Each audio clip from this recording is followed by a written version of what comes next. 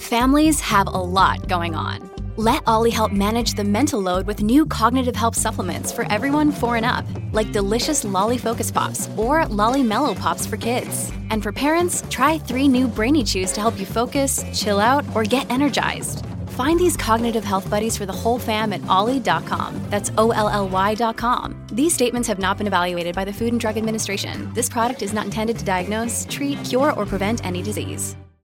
I'll cut this out, but is it okay to mention that you're a cop? Oh, yeah, absolutely. It actually goes part into the 30% journey, so to speak. I got some things to mention on that. Okay, cool. Okay. Just want to make sure, because I had Jacob on, and he's telling me all about how he worked for we went for like 20 minutes talking about that. And then after we're done with the recording, he goes, oh, you know what? I don't want that mentioned. Can you edit that out? And I'm like, that's the first 20 minutes of the episode. Yeah, no doubt. So I went through and I bleeped out every mention of the word or and that took me 2 hours to just go through the first 20 minutes and bleep out every time he said. I was like, don't ever do that to me again. You're listening to the premier podcast for men who want to not only be better with women, but want to be better men in general. This is the Come On Man podcast. And here's your host, Paul Bauer. What's up, everybody? Welcome back to another week of Come On Man. If you haven't done so already, like, subscribe, hit those notifications. You know what to do. Drop a comment. Your favorite comment will do. Your favorite comment. Your favorite emoji will do. You guys know what I'm talking about. Look, if you haven't noticed already, the last 3 weeks I've been wearing the same outfit for the intro and outro. It's because I'm literally recording the intro and outro for 3 weeks in a row, right after the last happy hour hangout we had on July 20th, right? Recording these intros and outros separately is kind of a pain in the butt. So I sometimes like to batch record these. Now you know what we're doing. So this is the third recording. I've said this a million times. Drop a goddamn comment. You know what to do. All right. Follow me on social media. Links are in the description. If you guys send a super chat during one of these, I appreciate it. I won't be able to share it because this isn't live, but I'll be sure to give you a shout out on social media. So you can send a super chat if you want that shout out. That's cool. If not, no harm, no foul. Get on the email list.comeonmanpod.com. You can get an immediate PDF with 20 dating app openers that are guaranteed to capture a woman's attention in the first 7 words, because women are looking at messages in the preview pane, right? They're filtering guys out. They have so many more options than we do that they're not like trying to engage with everyone they match with. They're seeing who's interesting, right? So these dating app openers are guaranteed to capture women's attentions, right? And then you also get some free stickers as well, right? I'm mailing these out to a bunch of people. All right, you got these. You got this one here. Not a nice guy. That's a fun one. Basically, all you see on the screen here too. And if you like those designs, they're also available on merch as well. Merch.comeonmanpod.com. This one's also available in the merch store, but it's not available as a sticker. Merch.comeonmanpod.com. And you also can get Rule Zero merch as well at the merch store. Check out my Practical Law of Attraction course, LOA.comeonmanpod.com. It's a mindset course, and if you get your mind right, everything else tends to fall into place. My guest is 3% brother Matt K. We're just going to call him Matt K. He's a cop. He's a cop, guys. There's at least like 5 dudes in the 3% Brotherhood named Matt, right? There's one that I go and have beers with regularly down in Montrose, right? 3% brother Matt in Montrose Matt. There's another Matt that's been on the podcast before too. And then this Matt is actually good friends with one of the other. Anyways, it's confusing. Anyways, this is Matt K. He's a cop. All right. And I just really wanted to pick his brain about his 3% journey. He was in the original group. I've known him forever. And, but I've never had him on the podcast. So this is actually the first time I've got to talk with him one-on-one, and he drops a lot of good gems in this. And I will bring you that right after this word. Here's a harsh truth that everybody gets upset about online when I say it. They get upset because of their ego investment into the fairy tale idea of love and partnership. They get upset because of their ego investment into the idea that their woman is their best friend, their confidant, and they think that love will conquer all, and that their woman will be there through thick and thin. The truth is that as a man, your woman is hardwired biologically and psychologically to want you to be her rock. It doesn't work the other way around. Women do not care about your struggles as a man. They may think they care. They may even want to care. But her evolutionary DNA will not let her care. If you bring her your problems, she will lose attraction for you over time, and she will leave. Now, whenever I talk about this, people lose their minds and start talking about men unaliving themselves. The faster that men learn that women don't care about our struggles, the faster we'll save the lives of men. Men off themselves because of their own ego investments in the Disney fairy tale lie. And when that fairy tale goes up in flames, they get zeroed out and they end things. Men do need a proper outlet for dealing with their problems, but going to their woman isn't the answer. Men need a tribe. They need a brotherhood. That's why I created my beer club. It's a monthly virtual hangout for men only. It's a place where men can be men. It's a place where men can talk about guy stuff without having to worry about offending women. It's a place where they can go without having to worry about being called toxically masculine. It's a place where they can go to solve their problems. Because men solve problems, women cause problems, you dig? Visit beer.comeonmanpod.com. That's beer.comeonmanpod.com to sign up.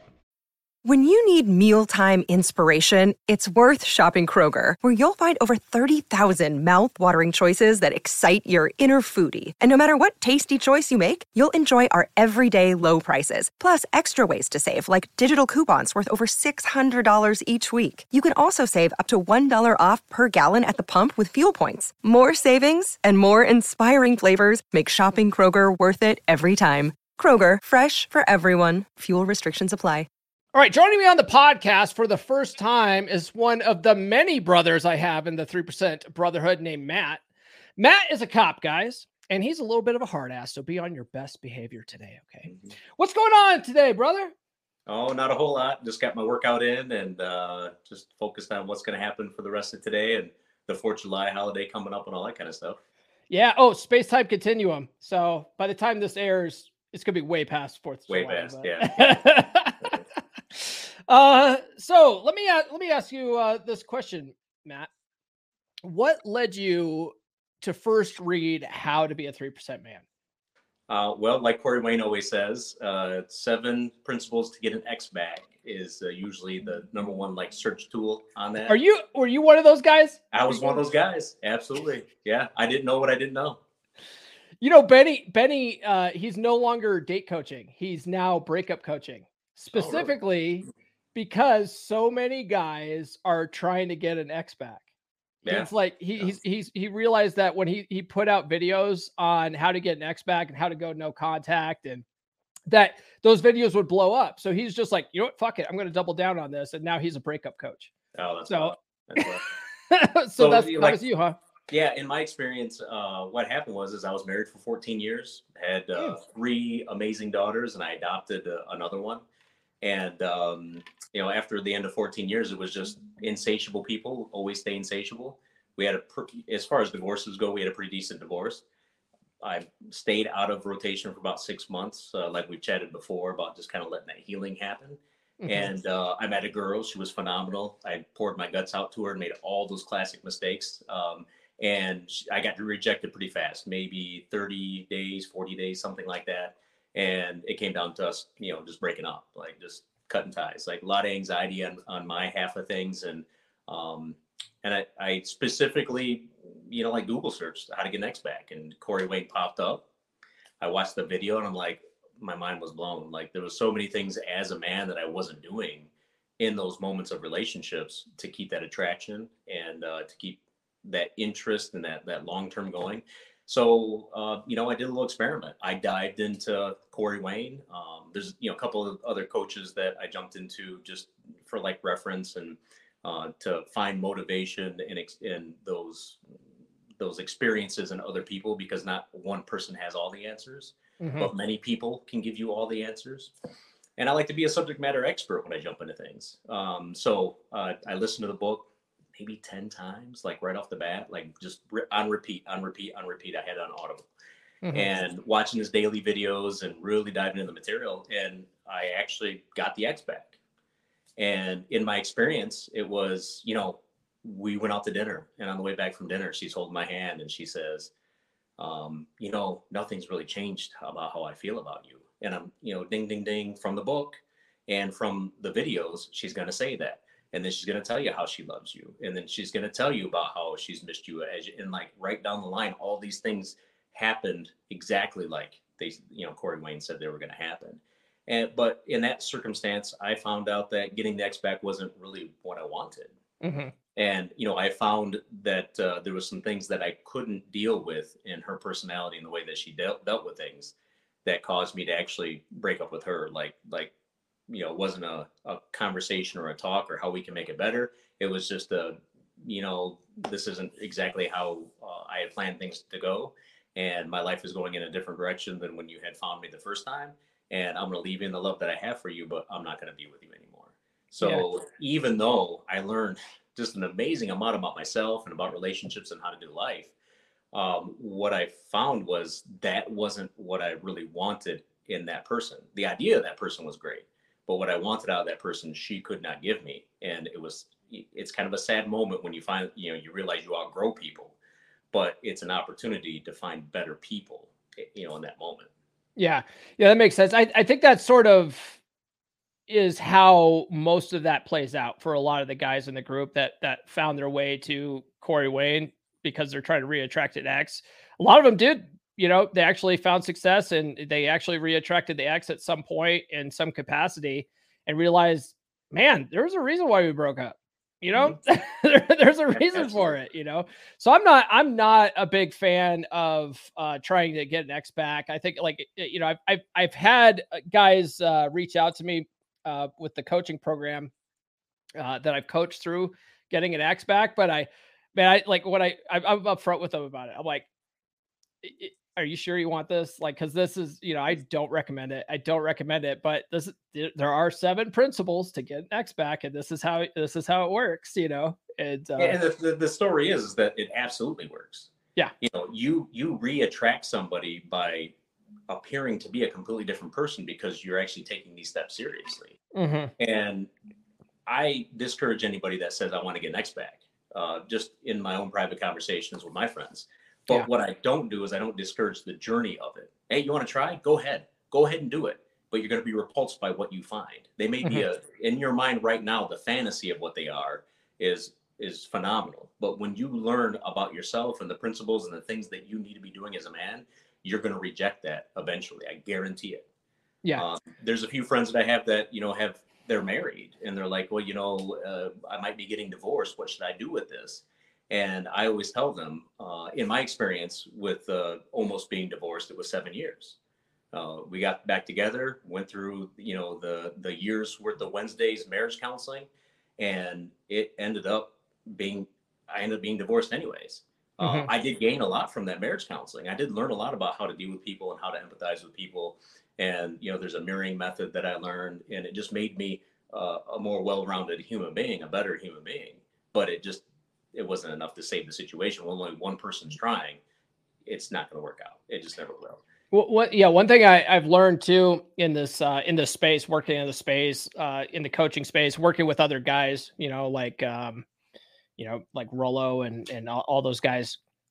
Apex Mindset's really good about this kind of thing, but marriage counseling's trash. It really is. It doesn't work for a majority of people.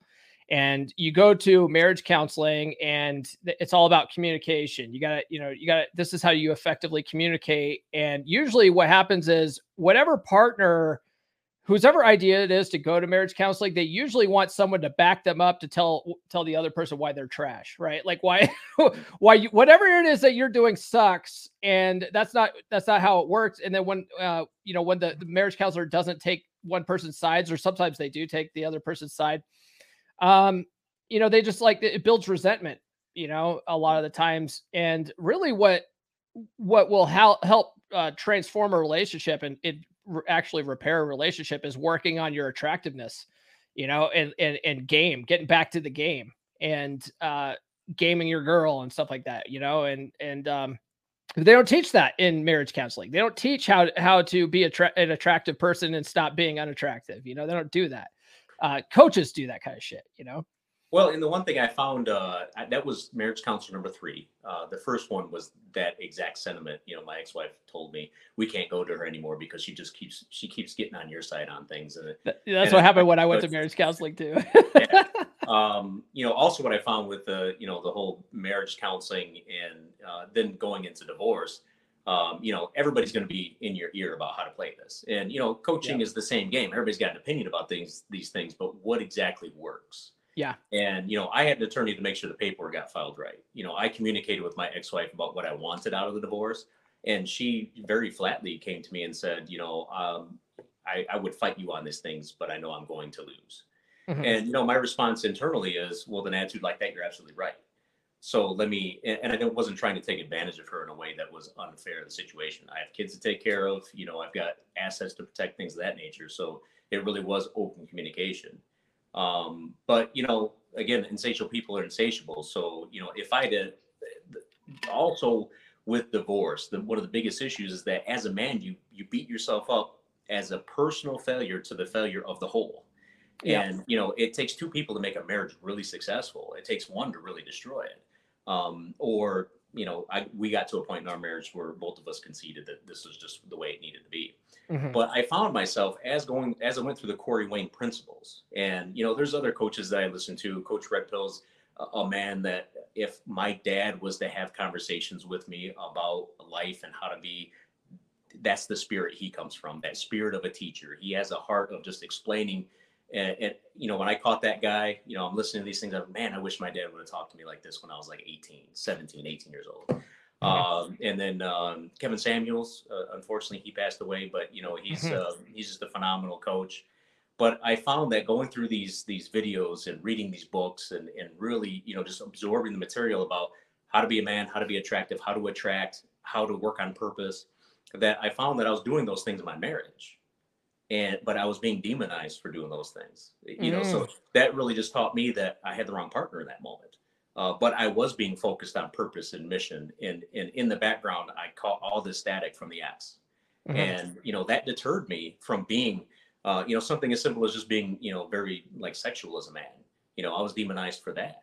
And now as a man 6 or 7 years past divorce, I realized that that's the way I should have been. It just wasn't reciprocated properly. Yeah. So, you know, these coaches pick you up, dust you off, and let you know that, hey, you know, you're doing things that were right, but maybe we just have to tweak it. Maybe we have to just, you know, sand away the rough edge, so to speak. Yeah. On these techniques. Yeah, and some of that too is, you know, you realize, you know, we're talking about this offline with our mutual friend, you know, in the Brotherhood. But, you know, we get with a partner that, you know, like we have a certain sexual appetite and that it's just not reciprocated. Well, that's not necessarily an indictment on her. It's not necessarily an indictment on you. It's not like, oh, I'm a fucking sexaholic or whatever, but I do have certain needs. And there are women out there that will meet those needs. There's women out there that will match that same energy, you know, if for lack of better words. And it just happens. This person's not it. You know, and sometimes it's just not the right match for you, and that's okay. You know, and that's just how it is. You just got to find a better match. You know, sometimes. Absolutely. And, you know, part of that is like I love the statement about how women are the gatekeepers of sex, mm-hmm. and men are the gatekeepers of relationship. And if there isn't that balance between the two, then you're going to have troubles in that relationship as well. You know, if she's expecting the relationship without the sex or the glue that holds that relationship together, then how is that going to work? You know, you're gonna want in other areas, and you're gonna put that relationship onto somebody else or something else if you're not getting that. Yeah. And you know, that does kind of go into, you don't talk game to your woman. You know, I've made that mistake a few times, mm-hmm. But that's one thing that you know, I've been in a long-term relationship for about 1.5 years now, and that's one thing I do share with her is that sex will be the thing that holds our relationship together. And mm-hmm. she's like, well, I've never told you no, and I'm never going to tell you no. But that kind of goes in with the principles of keeping that attraction, because if she loses attraction, she is going to say no. And then there'll be a change in the relationship. So that is the litmus test, so to speak, on you know, whether you're keeping that attraction. Is she initiating sex? Is she mm-hmm. being sexual around you? Is she being flirtatious? Or does it feel like you're kind of moving into that, you know, roommates, so to speak. You know, even if you're not living together, it can feel like you're with a roommate for sure. Yeah. Yeah. I think, I would also say this too, because there's a lot of guys that are sort of expecting women to initiate sex a lot, and a lot of women just won't because they're passive. So I would say if you're the one initiating sex and she's enthusiastically, you know, giving you the sex, that you're initiating, that's also a good test too, because a lot of women are just super passive. So, just the fact that she's not initiating doesn't necessarily mean anything. But if you're going to initiate too, and she's always got a fucking headache, like a goddamn medical mystery, there's something going on, Yeah, and that's where, like, Corey's attraction skill is really helpful. Because you can look at that and go, okay, something's off here. Something's off. I need to readjust, or, and then when you do readjust and it's still not working out, well, now sometimes you need to take the hard steps and go, but maybe this just isn't going to work, and sometimes that's how it is. It's just the nature of the beast. Well, that kind of goes in the conversation with the bus in 15 minutes, right? That's something that Brother Holland and I talk about all the time, is that there's another bus, 15 minutes. It'll be there. If it's not working out, we can't, my personal opinion is that you can't cycle through women in a robot way, right? Like, as soon as there's like one red flag or one issue, like, you completely dump it off. But it's a matter of, you've seen the Crazy Hot Matrix on YouTube. Oh yeah. Freaking hilarious, right? So what you have to start doing is just plotting the graph on where's our reliable data over a period of time. And, I firmly believe in the 61st day rule. Absolutely, people have a mask on their face or their intentions and their behavior up until a certain point. If you see her on the daily basis or multiple times a week, that is going to happen faster. And if you only see her once a week, or if the schedule doesn't work out, it's going to take a longer period of time. But you plot that reliable data based on what you see in front of you. And, is it acceptable at that point, or isn't it acceptable at that point? It's really up to you as an individual. And it's something crazy. 80% of women file for divorce or break up in relationships. That is just mind blowing to me, that men won't evaluate their situation to the point where they make a decision based off of how they feel about it, versus just allowing the woman to take the lead and make that decision for the relationship. It's very frustrating to me. Since divorce, and I did initiate my divorce, and, and there are moments in time where I felt like, I destroyed my family because of that divorce. But I've seen, like, my kids be flourishing at this point because they see their parents at their best. We weren't at our best in our marriage, but we've been very good co-parenting, once a week phone conversations. The kids don't get away with, things when stuff pops up, that sort of thing. And my kids get to see us at our best. But since that, I've only been broken up with twice since divorce. And, Holman will tell you, he's like, I don't know how you spin these plates. And it's like, well, it's just a matter of, having conversations, setting up dates, and getting things lined up so that, I think 3 to 5, 5's pushing it. I mean, that's just way too many people. 4 is my max. Yeah. Otherwise, it becomes too much of a problem, and then you're spending all your fucking time dating, except you have no time to yourself, and that's important for your mental health, I think, too. Yeah, absolutely. But, I had one girl that I dated for a short period of time, and she's like, well, I think you like the attention. And I was like, well, pride and ego, everybody likes the attention.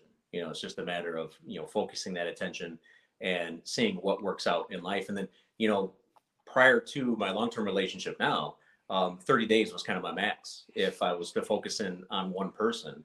And, maybe that's, my ego of nobody can fence me in, so to speak. And once I started feeling comfortable, I would just leave the situation. So current girlfriend, I call her stay-at-home chick. Yeah, she's got, a fantastic job where she stays at home, obviously. She does a little bit of traveling. And she says things like, you want to go with me down this trip, but I'm going to be gone 3 or 4 days. And, I haven't been able to figure out the schedule yet to make that happen. But she tells me, I've never felt the need to, have a boyfriend come with me to one of these trips. It's always been my time. I didn't want them around. She's like, but you're completely different. And, I want to have you in those moments. And she tells me about how, it seems bizarre to her that she would open herself that way. And then just today we're having a conversation, and she said, I don't trust people, but here I am. I feel really comfortable with you. And, part of that comfort, comes with being a genuine person. You know who know thyself. The great philosopher said, know thyself. Once you know yourself, then everybody else will know who you are. But if you are very much struggling with who you are as a person, what you can accept, what you like, you can never portray a solid image to anything. And, in our society, we're all about image these days. Facebook, Instagram, any of the social medias, it's about image. What is our image? And if you are a genuine person, and, that kind of goes in with the public safety aspects of things. Brother Steve could tell you that being in public safety, that gives you like an instant vouch that nothing else does. Cops and firemen, they do have a reputation, if you will, but if you're a genuine person and you're not really just, trying to do the snake oil, sleep with as many girls as possible or whatever, that does give you an instant vouch. There's the credibility that comes with that, just Joe Blow, 9 to 5, no disrespect to anybody else, but you have to build that trust. And I've noticed that trust is almost like inherently just instantly given to you.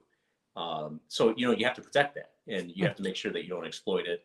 But I find that interesting that, when there's a new relationship or I'm chatting with somebody, once they find out a cop, it's like, there's just like this instant validation. It's really interesting. I dated a cop once. That was a fascinating experience. I didn't date her very long, maybe like, I don't know, maybe 3 or 4 months or something like that. Best date ever though. Went on a ride along with her. Oh, nice. She showed me all the drug houses in town. That was cool.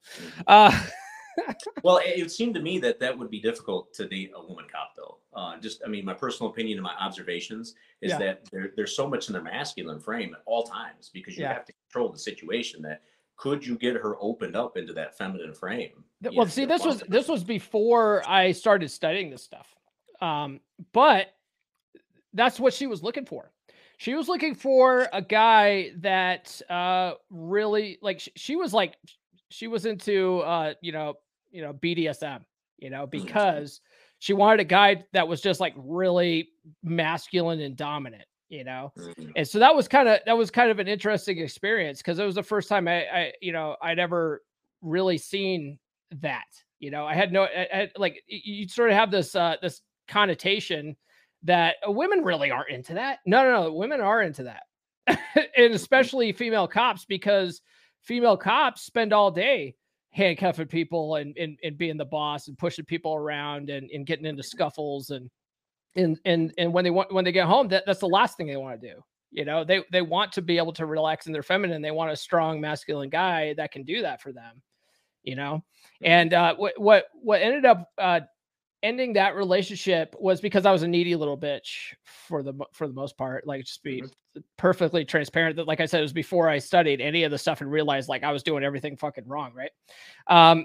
And she would, she would have like a couple of days. I think she was basically working like 410s. I think that's how her department was working things. So she'd work 410s, and then she would have 3 days off.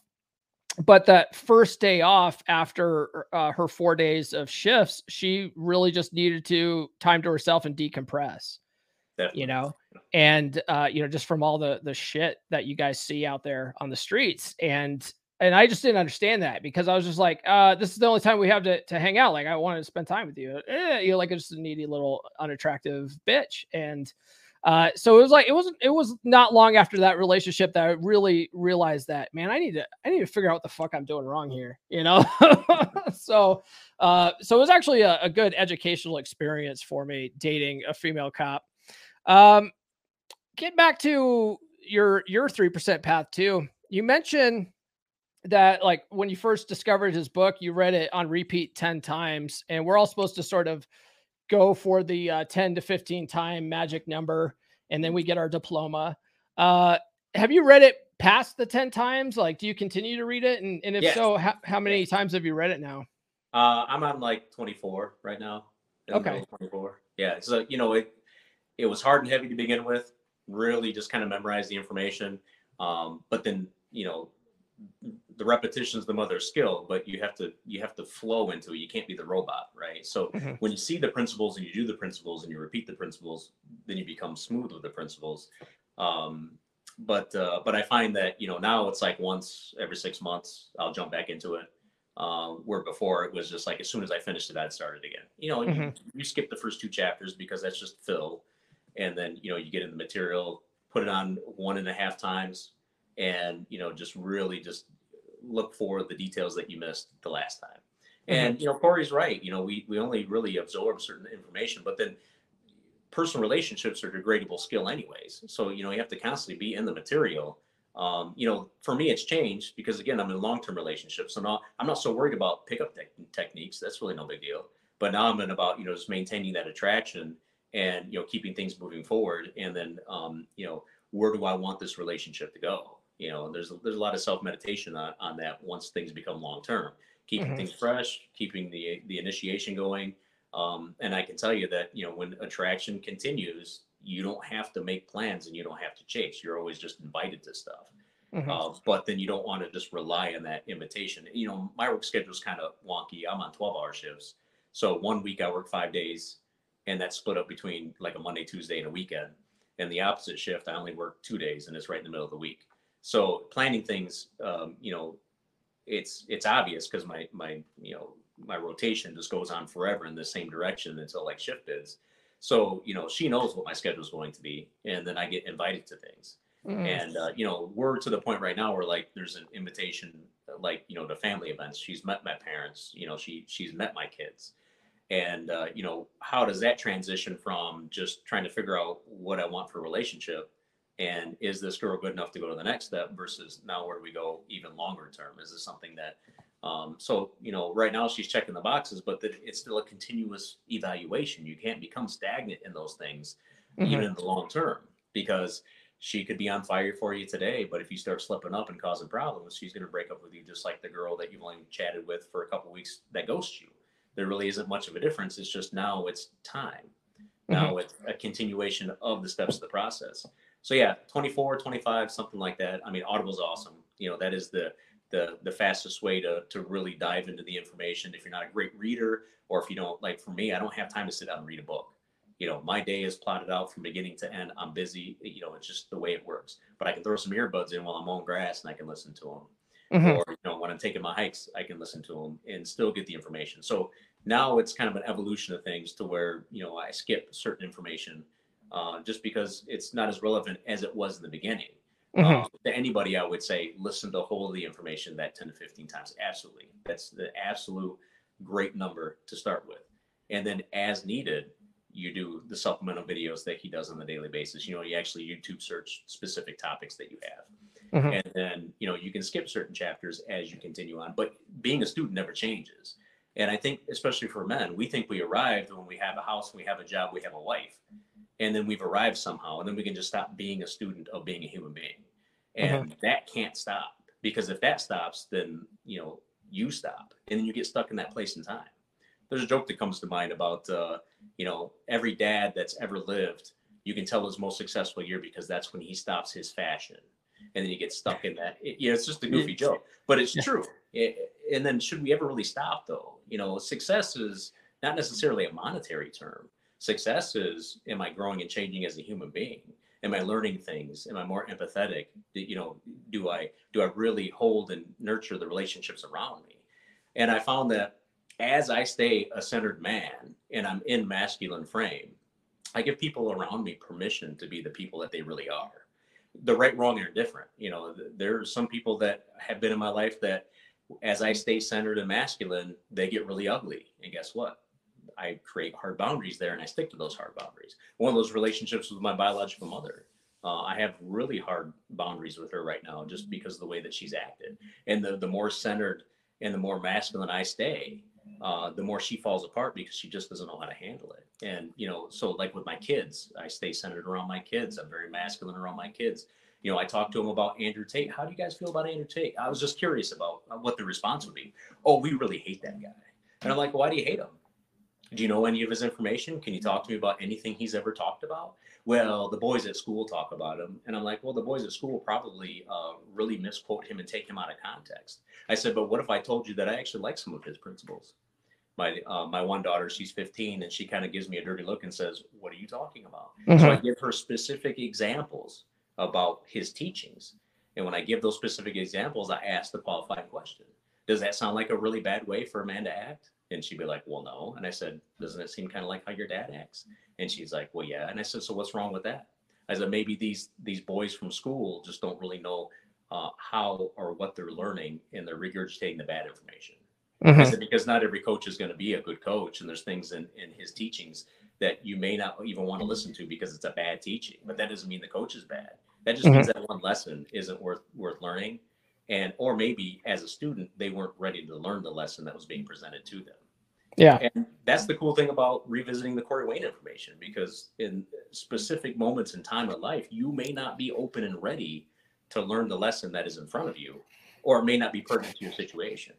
But as soon as you are ready, or you're going through a specific phase of life, like again, the 7 principles to get an X back, those guys are ready to absorb that information, because that's the challenge that's on their plate right now. But it may not be the long-term relationship. Like, what's the challenge on my plate right now? How do I keep that long-term relationship interesting and exciting, and still keep the polarity and that interest there? So, we have to revisit information over and over again. I'm a big Dave Ramsey guy. He helped me take care of $70,000 worth of debt in 5 years, by doing those principles. But I still have to revisit the information from time to time, because sometimes I mess up and I get $1,000 on my credit card, and I'm like, oh, how the hell did that happen? And Dave would say, well, if you don't have a credit card, it can't happen. And that's where, I struggle with the financial journey, is that I still have to have that backup there. I've got an emergency fund, great. But in the moment in time where you don't have access to transfer accounts, or your phone's on the fritz or whatever it is, sometimes you got to use that thing. But then you still have to be disciplined. And, Jocko Willink is another guy that I follow. And he says discipline equals freedom. Well, how does discipline equal freedom? Because if you know that your mind is structured in such a way that you're going to do things in such a way, there's freedom knowing that there isn't much that is going to get you off your center. Because as the great philosophers always said, meditate on all possibilities, so that when something happens, you're never surprised by it. So, I do spend a lot of time in reflective meditation on things. I think it's very helpful. Especially in my business, where things are chaotic on the daily. You just don't know what is going to happen. And the nice thing about my business is that I get exposed to many situations, many relationship situations between, boyfriend, girlfriend, husband, and wife, many situations dealing with their kids, that, a wise man will pay attention to what is presented in front of them, even if it has nothing to do with them. You're learning from the mistakes or the victories of other people, which is an amazing thing to do, because you don't have to live that life to learn that lesson. You just have to pay attention to what's in front of you. And a lot of guys don't do that these days either. The masculine approach to this world. I watch these kids in high school, because all my daughters are in sports. So, I get to see like the cross country kids, and I get to see how these boys react. And it's like, holy smokes, we got work to do. As the male half of things, we have work to do. And we have gender roles for a reason. And, I try to talk to my daughters about gender roles and what they should specifically look for in a man. And, do I really care about the game aspect of life? The game is in getting girls and things like that. When it comes to my kids, I know it exists, and I know my kids should be smarter than that. But it exists for a reason, because we have to be stuck in those gender roles. We have to, that helps with the attraction, the polarization, is that we have to have gender roles for a reason. And if my girls are going to be masculine girls, then I'll have to tell them to look for feminine boys. And, otherwise they're going to have relationship issues, and they're going to think it's them, when really it's just the situation that's in front of them. Yeah, for sure. You mentioned staying centered several times. Describe that for people if that have never heard that. What does it mean to be centered? Well, in my opinion, being centered is taking everything that would put somebody in a very emotional state and almost boxing it to the point where you can process it without having an emotional knee-jerk reaction to things. Because the emotional knee-jerk reaction is what's going to cause the most damage in a relationship or in just the situation in general. Like, for an example, my kid comes home and says, oh, I had a problem with a kid at school. The uncentered man would want to call the school, would want to find out who this kid is, want to cause issues. Well, the centered man would take all that information, and I've had to deal with this with my kids a few times, and it's more of a guidance on how they should handle the situation. Because, marriage counseling taught me one very specific thing when it comes to dealing with situations. If you bring something to my plate, I ask you 2 questions. Do you want me to fix it, or do you want me to listen? And that's very, very important, because there are moments in time where people just want an active listener. They don't want somebody to go in there and just be the bull in the china shop and just, go tear shit up. So I ask my kids that all the time. You want me to listen? You want me to fix it? And a lot of times they just want me to listen, and I'll give them some guidance on how to handle a situation. And it's very emotionally calm. It's not chaotic. And again, the chaotic situation causes you to make decisions that are rash, and rash decisions usually turn into bad decisions very quickly. And in relationships, it's the same thing. I mean, I had a interesting conversation with my girlfriend a few days ago. She was feeling some sort of way about a situation, and she goes, in that conversation, I explained to her, I said, you're acting very, very emotional in this moment. And I got to tell you, you're not going to get the same thing out of me. I'm going to take what you're giving me, and I'm going to have to think about this. And I'll get back with you about how I feel about it. Because in that emotion, and again, my marriage and a couple of other relationships have taught me that I can't have that very highly emotional reaction to things, because if you don't process it, you're going to say dumb things and you're going to act in a dumb way. And we can't be doing that. It's reckless, in my opinion. It's reckless to just have just a ridiculous reaction to things, or become very emotional. And then if there's an emotional reaction, you're not centered, you're in your feminine frame, and then your girl can't trust you. Yep. Yeah, that makes a lot of sense. Going back to what you were saying about, one of the things you learn from counseling is, do you want my advice? Or do you want me to listen? That's something that Corey teaches in the book too. There's a lot. It goes into a lot of depth, and if you read Men Are From Mars, Women Are From Venus about that, right? And man, that was something that at first it was a struggle. It was a struggle to deal with, because most guys, like, we're sort of hardwired to fix problems. So you bring me a problem, well, I'm going to give you a fucking solution, And our mutual friend there, Brother Holloman there, he was telling me about that yesterday. He was saying, like, his girl comes to him with a problem. He's like, look, I'm an alpha male. I fix problems, And I was like, did you skip that part in the book, man? Because we're not supposed to give them, we're not supposed to give them solutions to things. And it's a struggle for us, but when I finally embraced it, when I finally realized, like, hey, I don't have to, it's not my job necessarily to fix this problem, man, that is actually a really freeing feeling, to be like, you know what? I'm not responsible for them fixing their problem. So let me just be an active listener here for a minute. And then if I'm really unsure, then I'll ask them that. Do you want my opinion on this? Do you want my suggestion on this? Or do you just want me to listen? Because 9 times out of 10, they're just like, no, I just want you to listen. Okay, cool. It's like, okay, cool. And it takes a lot of pressure off your shoulders when you realize that that's a question you can ask. Yeah. Because, I was raised in a generation where, you just handle it. You have a partnership, and you have to help fix the problems. And that answer is actually no. There are moments in time where me trying to fix something, and whether it be a relationship with a woman or a relationship with my kids, who just all happen to be girls, this kind of, these principles actually play into those relationships very well. Even though it's a platonic, dad-daughter relationship, I allow them, just by being a strong masculine man, I allow them to investigate who they are as women more effectively. And if they ask me for a solution, I usually offer more than one. And I kind of peeve my girlfriend off quite a bit, because I always tell her, if you want a direct answer, I'll give you a direct answer. I'm very militant in my mindset, so I'm very blunt. And I've had to learn to soften the edges, and not because the answer is different, but because people around you can't accept the bluntness of that answer, or of your behavior at times. So it's not a matter of really trying to dumb it down or soften it up because it's the wrong thing or the wrong answer. It's because there are a lot of people that mentally they can't handle that hardness, and it creates an image of you just being an asshole.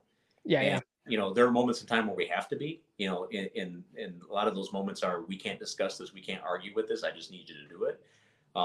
Being a supervisor at work, that's moments like that. But then, there are times where you can just give yourself that time out. Hold on, let me rephrase this, because I'm protecting that relationship in rephrasing it. And when you do that, it also, you gain trust from your partner, because my partner knows that I'm a hard ass. My partner knows that she calls it a waffle box, that if I'm in a box, and I call it the mission, if I'm in a mission, it's hard for me to come out of that mission and go into another mission. You know, an example was the other day we were at a restaurant, started getting really, really busy. We're in the middle of a conversation. Big crowds make me nervous. Hey, you know what? It's time for us to go. And she was kind of frustrated with that, but she understood, because that's the way I compartmentalize dealing with those situations, that that's just what needed to happen. And, you know, we had a discussion about it afterwards, and she understood. But she asked if I could, you know, segue into that. Hey, it's getting really busy. We just need to leave. But the abruptness of me just going caused an issue. So, you know, just because we're alphas doesn't mean we can't, you know, tweak the way we deal with things a little bit, because we do have to help those around us. Yeah. In those moments. One thing too that I've learned in this space is that women will, you know, if we're not sort of aware of our tone, and if we're not in control of our emotions when we're addressing certain things, you know, especially like if it's maybe it's a behavior that she's doing that we don't like.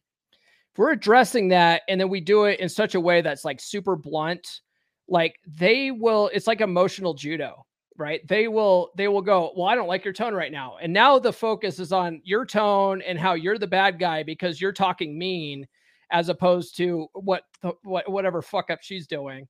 And it completely takes the focus off her. And now it's like, now you feel like you're the bad guy. You know what I mean? And so as long as you can be aware of your emotions and think about how you're going to phrase things, women can't do that. they can't use that emotional judo on you. You know, you don't give them any tools to work with that. So it's a good skill set to learn, I think, especially when you're dealing with women in relationships. Oh, definitely. You know, when I tell everyone I date that I'm not going to argue with you. It's just one of those cardinal rules that you will not get an argument out of me. Well, why not? And I was like, because there's nothing really to argue about, in my opinion. There's not much in this life to really argue about. We can have discussions and we can debate, but to get into an emotional framework to be arguing, that means I've lost instantly. And, you know, I learned that lesson, not from Corey Wayne, but I learned that lesson from playing Xbox years ago. I used to jam out Black Ops 2 like for hours. Like that was like my emotional release on a lot of things back in the day. And you ended up arguing, or kids would try to argue like in the lobbies and whatnot. And once they flipped the script to 4-letter words and profanities, and I knew they lost the argument. They couldn't deal with the logic that I was throwing at them, so they would have to go into this tirade about how things made them feel. And you know, I took that to work. And I learned that as soon as people started using the 4-letter words and not being able to control themselves emotionally, you won the argument. They're just still trying to have it with you. So it's really interesting to not argue is actually quite freeing, because there was quite a few arguments in the marriage. Yeah. And you know, there's some things that, this is an argument. This is the direction that we're going, and I would like you to come along with me. And I use the phrase rowing the boat instead of throwing anchors. I need you to row the boat with me instead of throwing anchors, because throwing anchors gets us off course. Yeah, that's a good way to look at it. Yeah, and that's a thing that's in the book too, though, is you know, you're better off hitting your head over the head, or hitting yourself over the head with a ball peen hammer than it is to argue with a woman. Right? There's just no point in doing it. Women don't fight fair when it comes to arguments. It's all emotional based, and we're trying to make logical arguments, and no one's getting anywhere. So yeah, it makes no sense to actually have any kind of argument. So yeah, the way you handle it is smart. Okay, so getting back on back to the book though, what was your last aha moment you got from your last read of the book? Probably mostly the complacency. You know, just not allowing complacency to set in, to not be the robot. And you know what? Daily, what I've learned is, you know, I learned the text game pretty fast. You know, that 7 principles girl, you know, I was just an open book when it comes to text messaging. So, you know, you got to leave that alone. You know, let her bubbles be bigger than yours. Let her frequency be more than yours. Still touch base with her. Don't leave her, you know, like, don't leave her for a couple of days, you know, that sort of thing. That became less important. But the complacency thing, men have a tendency to really just kind of get in the groove of things, and everything becomes routine. So, you know, and again, the book unfolds as your circumstances unfold. So, I really didn't care about consistency, that complacency, excuse me, because I didn't date a girl past 30 days. That's where I kind of got itchy and had to run away. I kind of felt like the runaway bride. Like I just, that was some things personally that I had to deal with when it came to, allowing that relationship to unfold just a little bit more, just to see where it was going to go. I mean, there's some big red flags that you just can't deal with, and you got to end a relationship. And, No More Mr. Nice Guy, great book. Be a good ender. That was something that I struggled with as well, as being a good ender. And when I dated Seven Principles girl again, I really took that information to heart about being a good ender. So complacency was the big thing. Men just are complacent human beings. When things feel good and it's cushy, we allow ourselves to drift into just that complacent mode.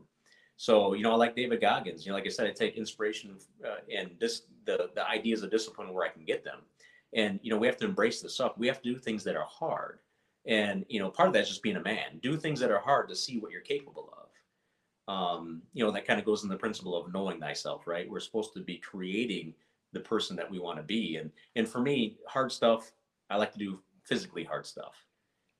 For my birthday, when I turned 38, I did 38 sets of 38 push-ups as the hard thing. It took me 2.5 hours to accomplish it. And I had been building up to it. It wasn't just something I decided to do. That's a good way to blow out a shoulder. But I was doing P90X and, I'd have to pause the video to keep getting my push-ups in because I wanted to do it to failure on every single push-up station. And I'm like, how can I do something crazy? Just absolutely crazy. So I did the 38, and I'll save you the math. It's 1,444 push-ups. And I did that in 2.5 hours. And then like last year I was hurt, so I really couldn't do anything. The year before that, I ran 10 miles. I do 5Ks a couple times a week, that sort of thing. But I was like, how could I really do something really hard today?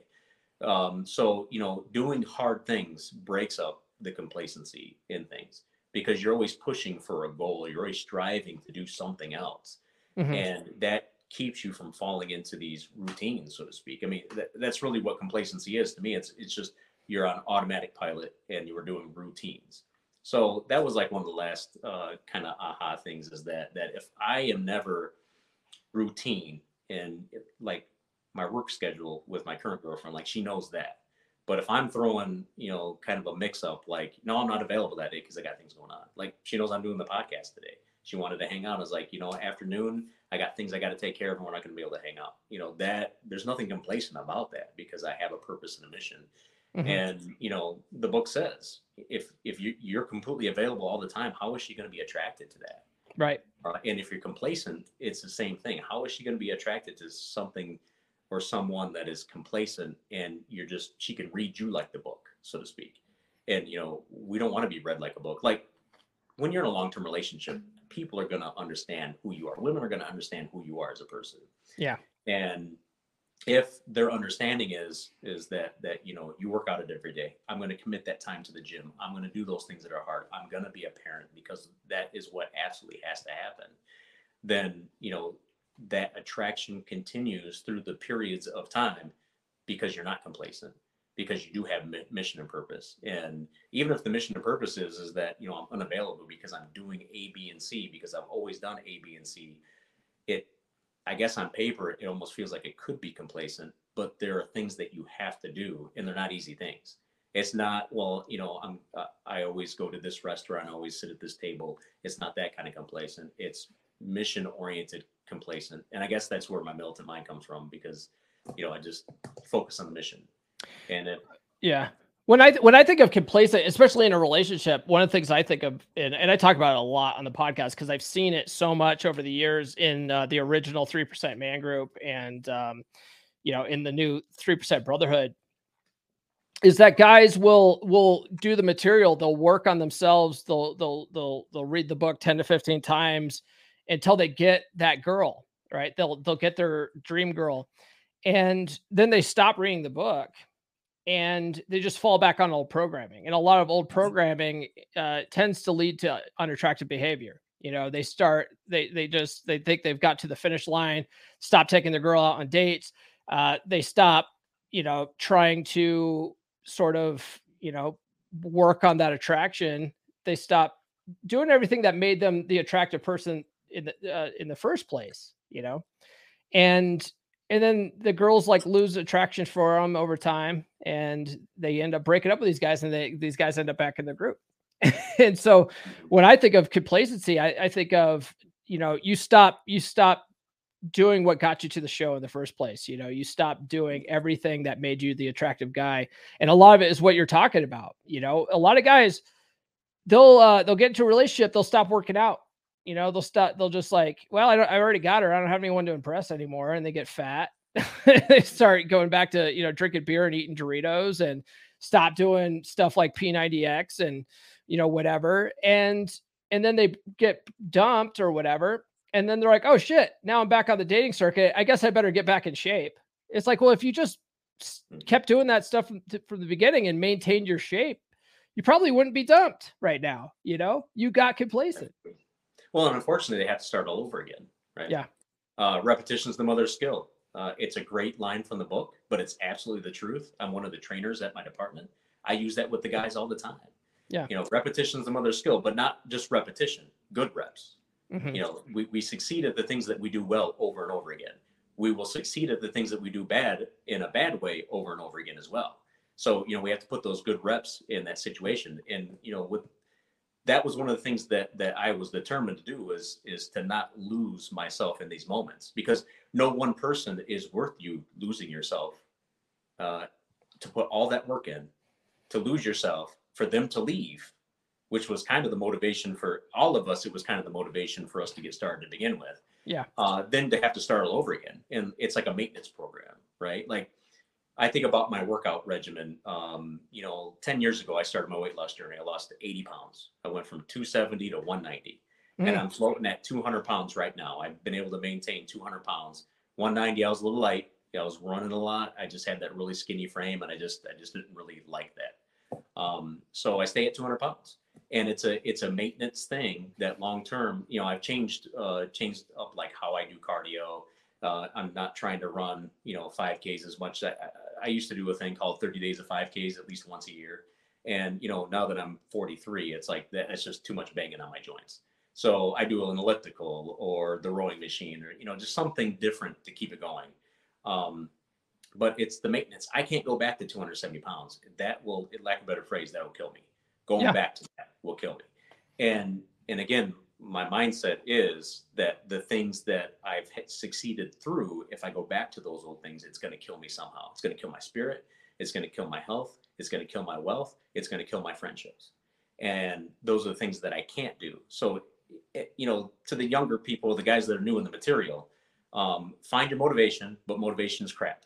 Understand that discipline is where it's at. You have to discipline your mind to stay on the plan.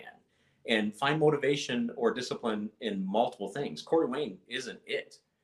He is in the beginning, because then that opens the door to what we can learn and what we can experience. Mm-hmm. I take motivation from silly things like Patrick Swayze in Roadhouse. One of my favorite sayings at work is, be nice until it's time to not be nice. Yeah, classic. It's just silly things like that, right? But if you keep that in your mind and that's your discipline, be nice until it's time to not be nice, you'll know when it's time to not be nice, because it's time. Mm-hmm. And then you can be a jerk, and then you can use, all those 4-letter words or whatever, or influence situations. And at work, I try to, influence. And in relationships, you have to influence. You can't tell somebody what to do. We are free will beings. We're spirits that can just do whatever the hell we want. You have to influence where you can influence. And sometimes influence is a very subtle thing. It's just a push in the right direction. And being a parent has taught me how to very subtly influence decisions. But where you're a student in one arena in your life, you can take those principles to other things and be successful in other things, because you learned a basic principle. Mm-hmm. Yeah. Very well said. We're almost at an hour here. I've only really got one last question for you. And I'd like to ask this for guys that have never been on the podcast before, but based on your experience on the 3% path, what does being a 3% man mean to you? Well, that's a great question. And, it's very individual to every person, because like I said before, reading the book and learning the material, it opens up what you're ready to accept and what you want to work through. I started the 3% pass to get an expat, but what that has opened up is a knowledge that I had a basic understanding of what I was supposed to be doing while I was married, but I was browbeat out of it. And really being a 3% man is being focused on mission and purpose in handling your business and being an example of what men should be. I take motivation from my religious background as well. Always raised in the church, and a lot of these principles go hand in hand. Being a 3% man is having men in your life that cause you to level up. The Bible says that iron sharpens iron. We can be better when we have better people in our lives. And again, it's a sad day when you realize you outgrow people, but if they're not willing to come with you along that journey, then that's their loss, unfortunately. You can show them the way. And that's how, Brother Holloman and I met, is that he got a hold of me on Facebook and said, dude, I'm looking at a divorce. How did you survive this?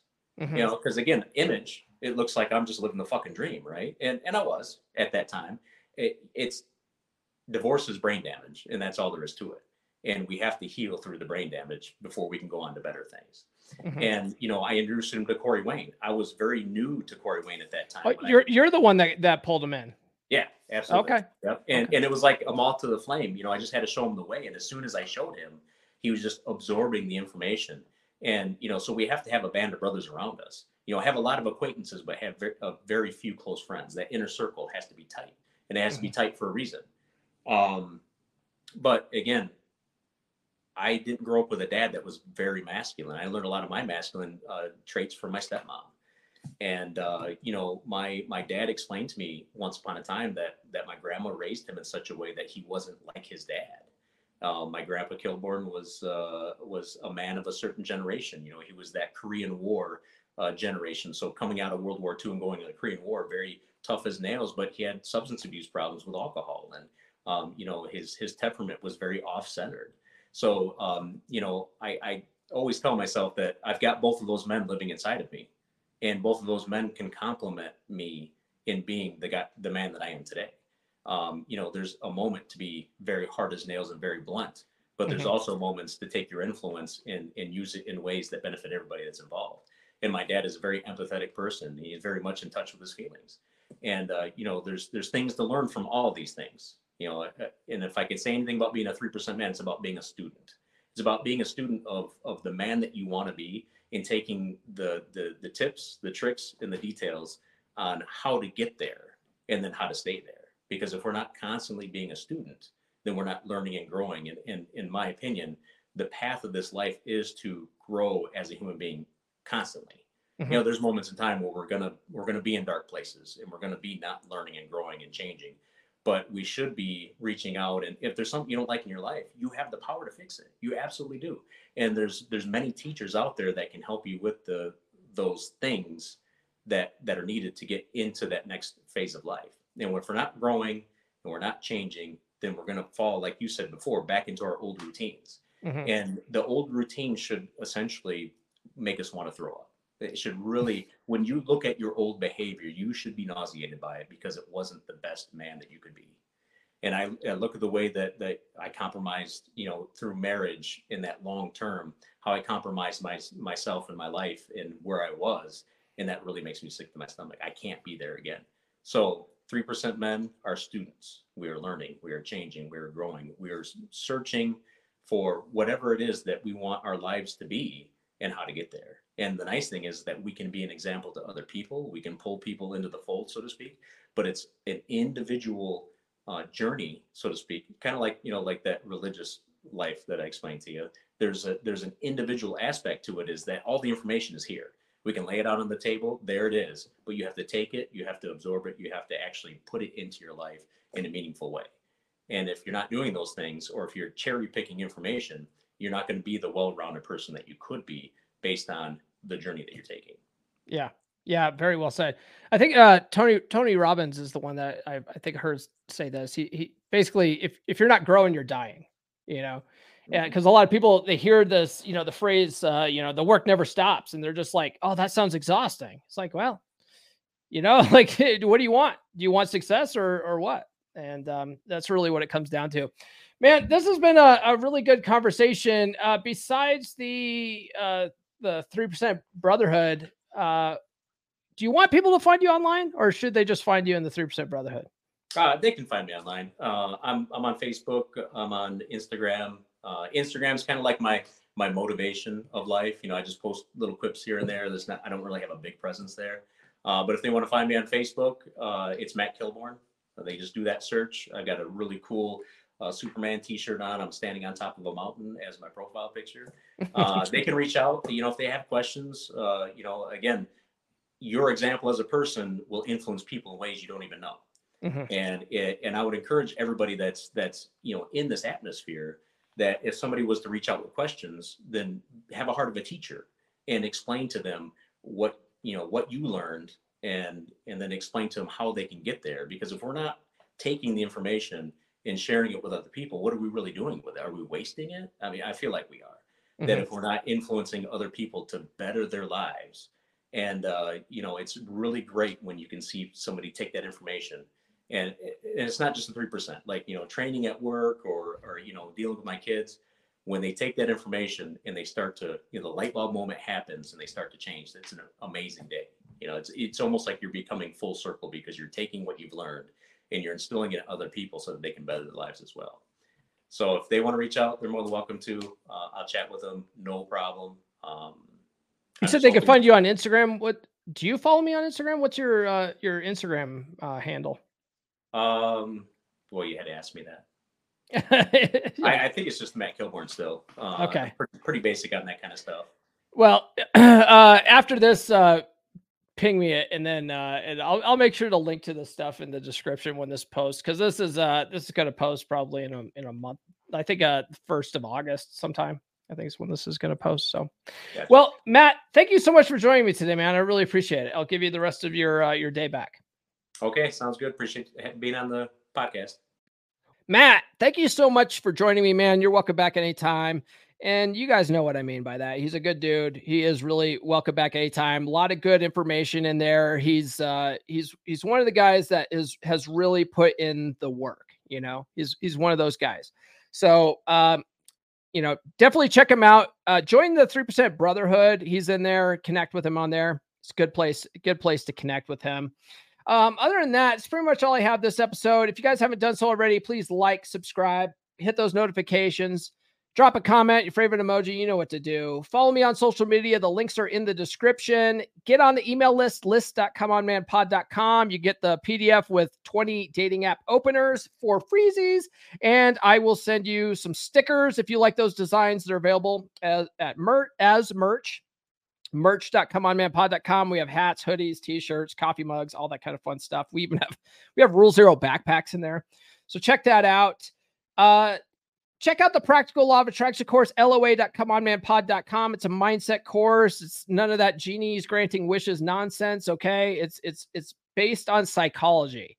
All right. And if you get your mind right, if you reprogram your paradigm, you'll change your results. Okay. It all starts with how you're thinking. Okay. So check that out. Otherwise, we will see you guys Wednesday for the live stream. This has been the Come On Man podcast. New full episodes served hot every Monday morning on your favorite podcast platform of choice. So subscribe now. Follow Paul on social media. The links are in the description. Now, go out and get it.